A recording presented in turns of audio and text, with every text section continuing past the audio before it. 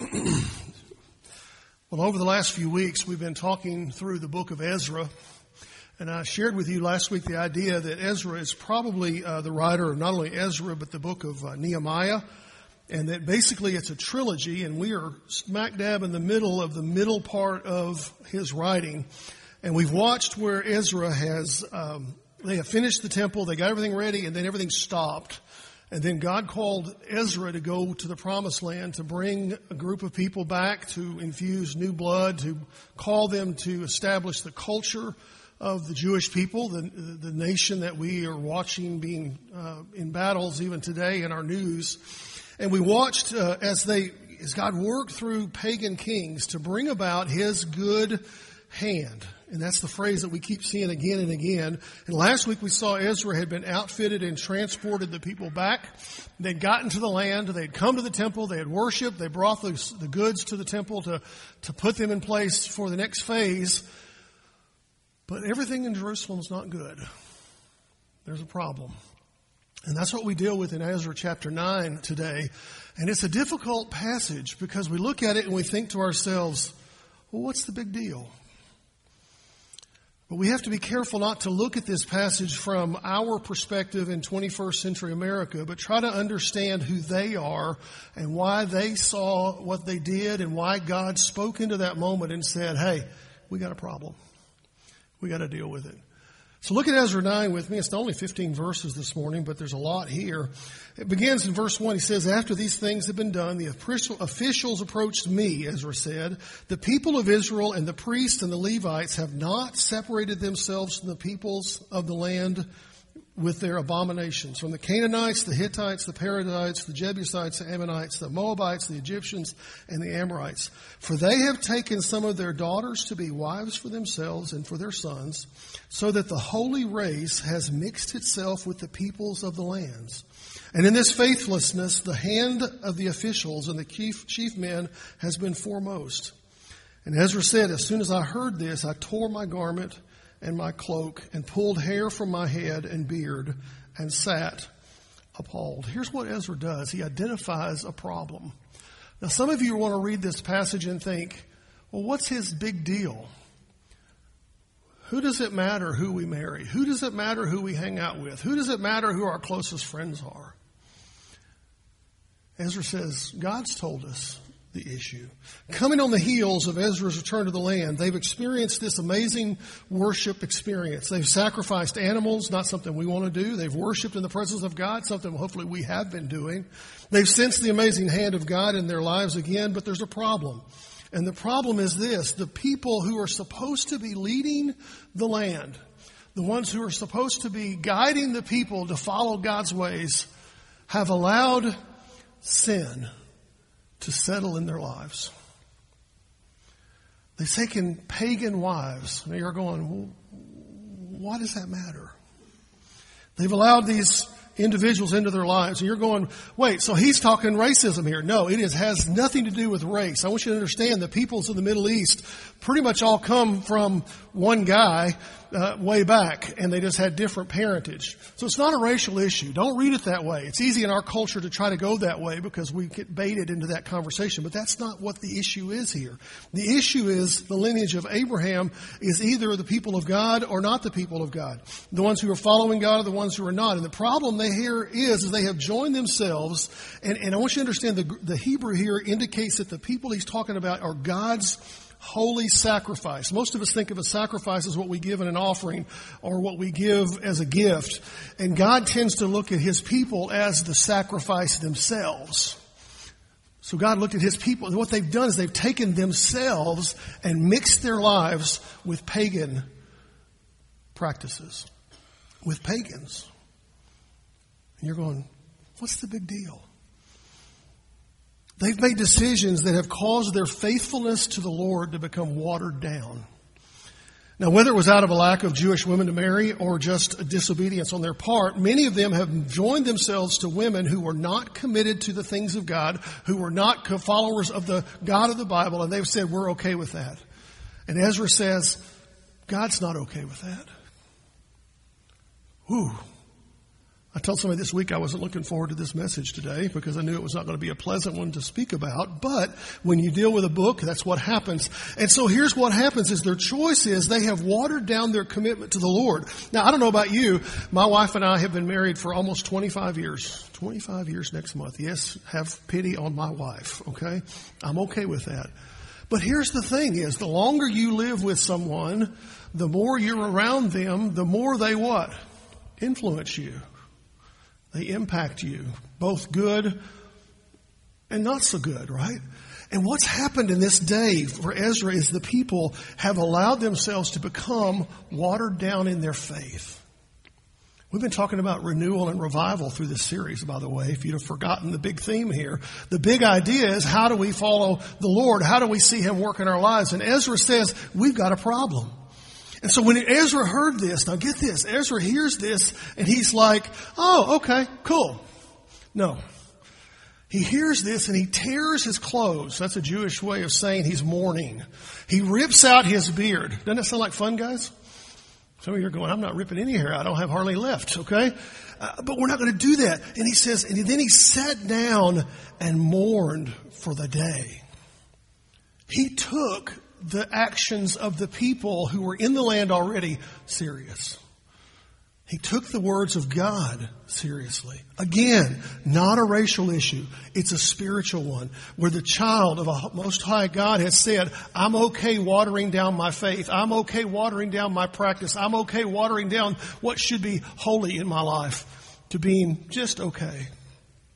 And they yoked themselves with non-believers. So Ezra identifies the problem. Then he informs their disgrace. Look at verse 5. And at the evening sacrifice, I rose from my fasting in my garment, with my garment and my cloak torn, and fell on my knees and spread out my hands to the Lord God, saying, Oh my God, I am ashamed and blush to lift up my face to you, my God, for our iniquities have risen higher than our heads, and our guilt has mounted up to the heavens. So after hours of mourning the sinful choices of God's people, here's what Ezra does. Now, some of us would go, I got there, I saw what was going, and here's my response. Y'all got to get things straightened out. Y'all are a mess. You with me? We see the problem. What are we going to do? We're going to call it. We're going to name it. We're going to call them out, and we're going to tell them what they need to do. Ezra doesn't do that. Ezra mourns the sin of the people. Why? Because he's one of the people. He mourns their choices, and he puts himself in their shoes and says, we have a problem. He stands in the moment and he lifts his hands and says, what in the world are we doing? We are messing up. We are not following God's ways. God has told us His truth, and it would have been easy for him to thunderously proclaim the sins of the people and say, y'all got to get it right. Instead, he says, we have a problem. Did you see what it says? He says, I am ashamed and blush to lift my face to you, my God. Why? For our iniquities have risen higher than our heads, and our guilt has mounted up to the heavens. He puts himself in the shoes of the entire nation. Ezra has just arrived there. From indications in the book is he doesn't have a pagan wife. He's not guilty of what they're doing. And yet, because he's part of God's people, when he gets there, their sin becomes, you with me? His sin. Well, and see, in our day and age, we think, well, I didn't do it, so it's not my problem. It's y'all's problem. There's something about being joined together as people, not just in husband and wife relationships, but as covenant relationship in a church, that we carry with us the sin and the struggle of each other, whether we like it or not. When one messes up, it affects all of us. When one succeeds, it blesses all of us. There's something about the kingdom of God that we walk together, talk together, live together. And what he does, he says, this is our iniquity. This is our guilt. This is our problem. And Ezra, his way forward is not to throw accusations, but to say, we got to do something better. We've got to turn from. We've got to change. We've got to move in a new direction. We've got to find the better way. And so what Ezra then does is he invokes God's goodness. He says, God, we don't want you to leave us. Look at verse 7. For from the days of our fathers to this day, we have been in great guilt. our iniquities, we, our kings, our priests, have been given to the hand of the kings of the lands, to the sword, to the captivity, to the plundering, to utter shame as it is today. But now for a brief moment, favor has been shown by the Lord our God to leave us a remnant and to give us a secure hold within his holy place, that our God may brighten our eyes and grant us a little reviving in our slavery, for we are slaves.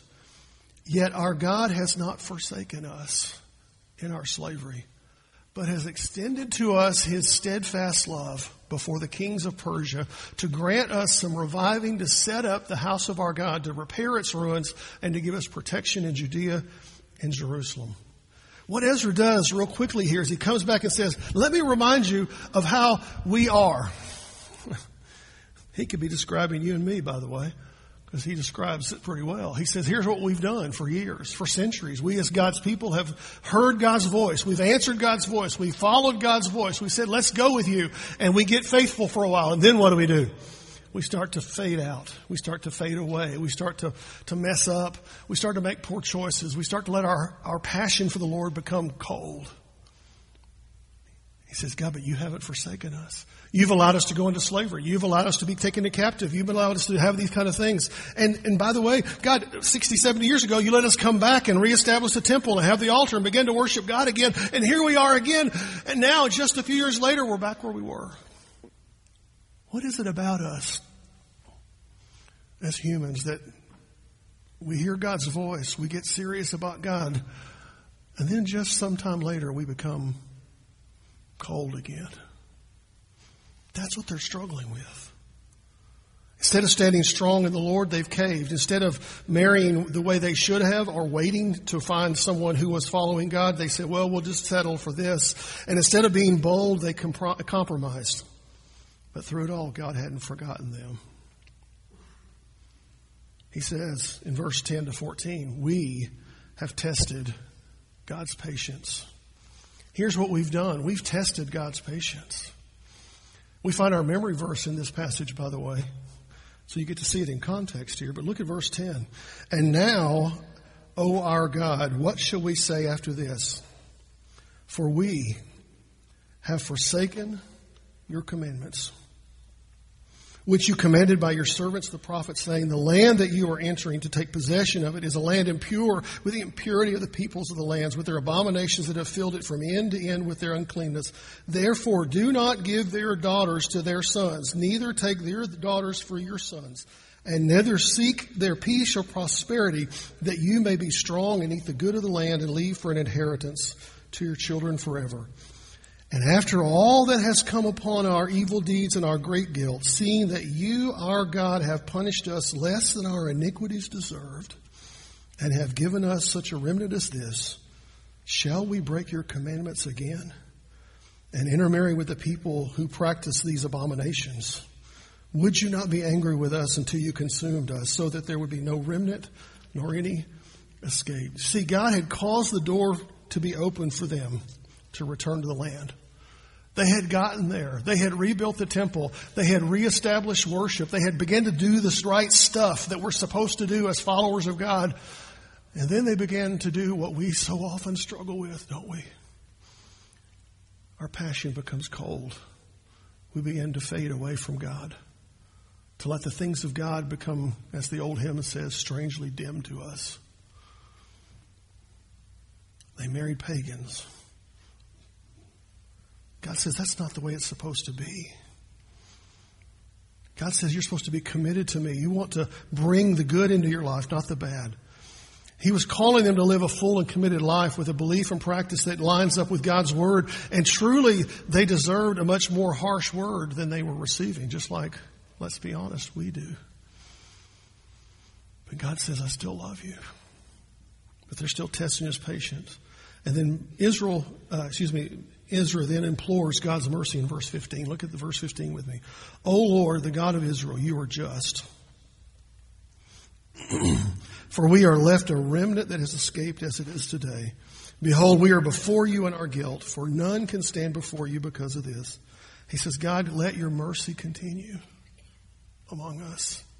His prayer is one of instruction of knowing that God's goodness is there. He says, God, you could have just wiped us out, but you haven't. You've got something for us, but we do have a problem we need to deal with. And we're going to deal with that in next week in chapter 10. If you want to read ahead, oh my goodness, the solution is harsh. Maybe the Lord will call us back before next Sunday and I'll have to deal with it. So what do we do with this passage? I kind of want to confess something to you. This study in the book of Ezra was something God laid on my heart last year, and I wasn't sure why, but I believe it has to do with dealing with things in my life as much as the things in our life, that we've got to be people who are serious about the things of God, that are committed to the ways of God, that are saying, I don't want to settle for something else. I want the best that the Lord has for me. Don't you? So what do we do with this? Here's 3 thoughts that I think come from this chapter. And the first one is this. If we're going to see renewal and revival in our lives, if we're going to see God move in our lives again, we have to do this. We have to check ourselves against God's Word. Now, what do I mean by that? Every one of us has a standard of what's okay and what's not okay in our lives. You do, I do. What's okay with you? What's good for you? What's good in your life? We all love to think, well, this is what's acceptable to me. I want to tell you something this morning. It really does not matter what I think is acceptable or not acceptable in my life. Because there's an independent and higher standard that I'm called to follow as a child of God. And that's found in God's Word. My challenge to you this morning is to always be a person who checks yourself against God's Word. Now, what do we mean by that? It means this, that we step back and go, okay, here's what I think. Okay, great. But what does God's Word think? Here's my opinion, but what's God's thought? I've had friends over the years who'll say this, well, my thought on this is here. And I go, yeah, you know what? My thought is really not as good as God's thought. Because His ways are way better than my ways. His thoughts are way better than my thoughts. Are y'all with me? That's really the standard we need to follow. And see, because when Ezra showed up in Jerusalem, he was coming back with expectations. Man, things are going to get great. We're going to be worshiping God. It's going to be cool. And he gets there and he's finding that everyone's just kind of just muddling along, doing their own thing and not letting God be the center of their existence. He says, that can't be. Their choices that were poor extended from the leadership of the temple all the way down to the people. But how did Ezra know there was a problem? How did Ezra know that there was a problem in the first place? It's so simple, y'all. He checked himself against God's Word. He knew the law of the Lord. He knew what God had taught in the Old Testament. He knew what the commandments were. He knew what the God's Word had been revealed through the Pentateuch, through the writings before him. He had already seen it all. He goes, this is what God's told us we can do. That's how he knows. How do you and I know what God has for us? We got to know His Word. We got to check ourselves against His Word. See, being a student of God's Word all his life, he knew what God's Word said, what was good, what was not good, what was acceptable, what was not acceptable. And knowing the standards of God made it easy for him to look around and say, we got a problem. Not y'all have a problem, we have a problem. And the reality broke Ezra's heart. Why? Because it broke God's heart. See, when we give ourselves to the Lord, when we put ourselves in His hand and we say, God, I want to stand with you and your truth and your way and your direction, we're going to find that we're going to have things in our lives that we look around and go, oh, that breaks God's heart. And therefore it breaks our hearts because we're listening to the Lord. See, when we know God's ways and know God's Word, we're going to respond in a way that's more likely to be like what God would respond. And we have to decide, what's our standard going to be? Is it going to be my standard or God's standard? Is it going to be His truth or my truth? Jesus told His followers in Matthew chapter 5 this. He said, you are the salt of the earth. Just stop right there a second. My doctor tells me to quit using salt. Some of you chuckle because you've already heard the same thing from your doctor. But we're not talking about the spice. We're talking about the presence. We, child of God, we are supposed to be the salt of the earth. What does that mean? It doesn't mean we're basic. It means that we help serve as a preservative in our life. We bring flavor to life. Y'all with me? You are the salt of the earth. But if salt has lost its taste, how shall its saltiness be restored? You can't restore it, can you? When salt is ruined, it's ruined. It's no longer good for anything except to be thrown out. The point I want you to catch is this. God calls us to preserve life, to be the people who bring life to those around us by the way we live, because we're checking ourselves against God's word on a regular basis. Second, we need to be people who choose to mourn sin. How many of you mourn? When was the last time you had to mourn? Some of you say, I'm still in mourning.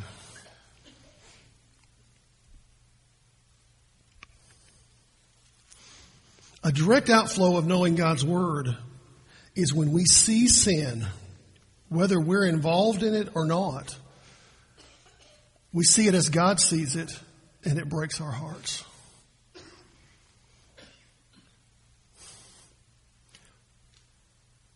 We live in a day, my friends, where we tolerate everything. Everything.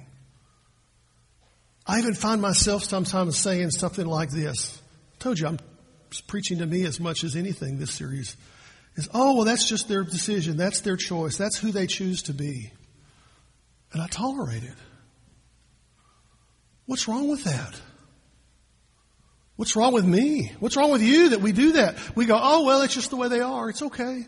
We put up with it.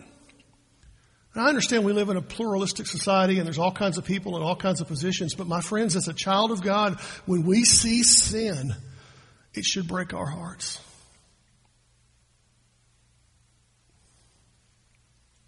When a person created in the image of God rejects God's offer of forgiveness, lives in the depths of sin, and misses the best life that God has for them, it should break our hearts. And instead we just go, oh well.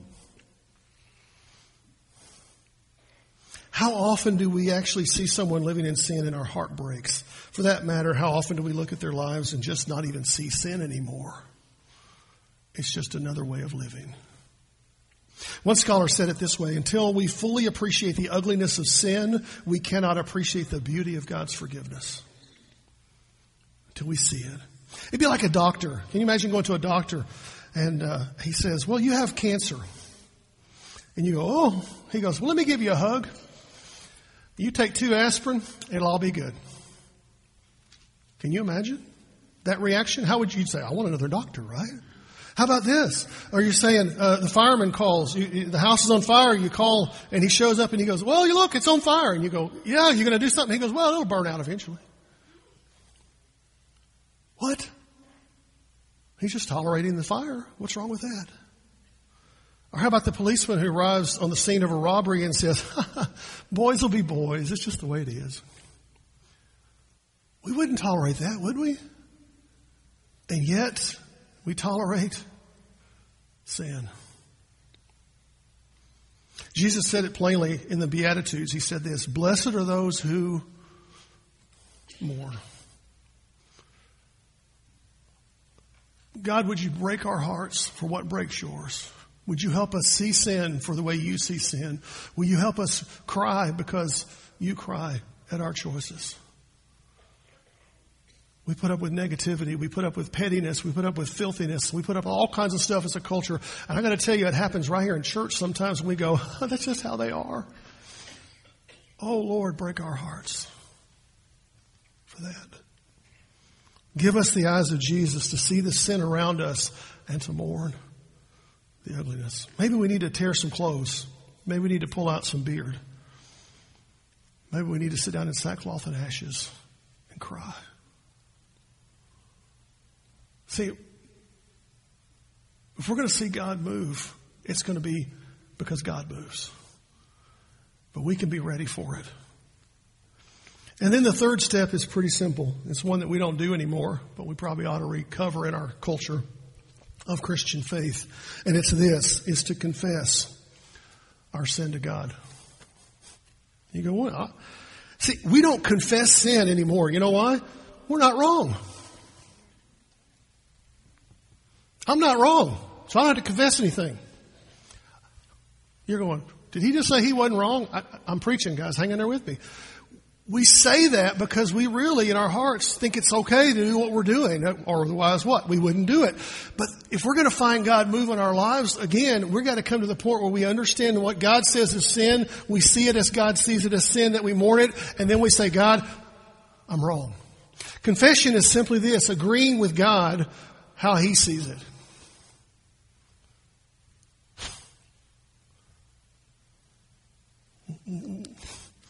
We don't do that anymore.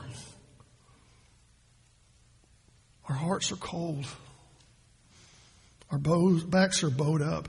Confession is agreeing with God that our sin offends Him and breaks fellowship with Him. But we don't see it as sin. We see it as natural tendencies, preferences. The one that gets me is the ones who say, well, this is how God made me. And yet what their choices are doing and the actions they're committing are strictly, clearly against God's word. And they go, oh, well, that's just how God made me. Oh, Lord, forgive us. Break our hearts for what breaks yours. And even those of us who profess to follow God, we find ourselves allowing the mediocrity of sin to flood into our lives, and we have tolerance and acceptance and accommodation, and it's just the way it is. It's fascinating to me that Ezra told the people of Jerusalem, and we didn't really focus on it in the preaching part of it or the teaching part of it, is that he said, never seek their peace or prosperity. Don't fall into their mess. See, when we seek to get along with the wickedness of the world, what we do is this. We empower it to grow in our lives.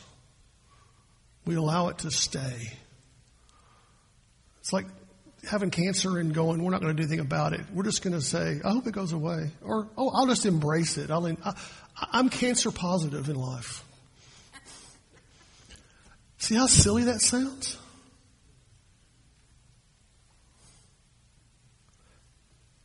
The God of the Bible wants to deliver us from the sins that beset us. For some, it's one thing. For another, it's another thing. But every one of us has something that drags us away from the things of God. The people of Israel's day did it. The people of our day have the same problem. Confess it to God. Agree with Him, because He wants something better for us. What we find in our memory verse, and I'm going to read it to you from the English Standard, though we've been memorizing it in the NIV because it's easier to read there. He said this, after all that has come upon us for our evil deeds and for our great guilt, seeing that you, our God, have punished us less than our iniquities deserved and have given us such a remnant as this. I am convinced that God is not through with the church in North America. And He's not done with this church. But we have to be people who say, God, we want to see sin the way you see it.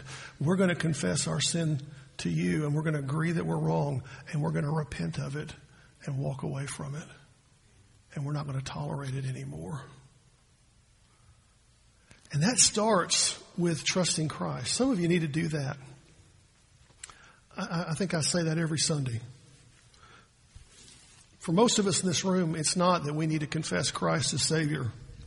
We need to agree with God that sin is wrong and that we're not going to tolerate it in our lives any longer, so that we can see Him move among us again. I want to give you an opportunity to respond this morning as God might be leading you. Let's have a word of prayer. Father, we thank you for loving us. We thank you for your hand in this service, the blessings that you give us.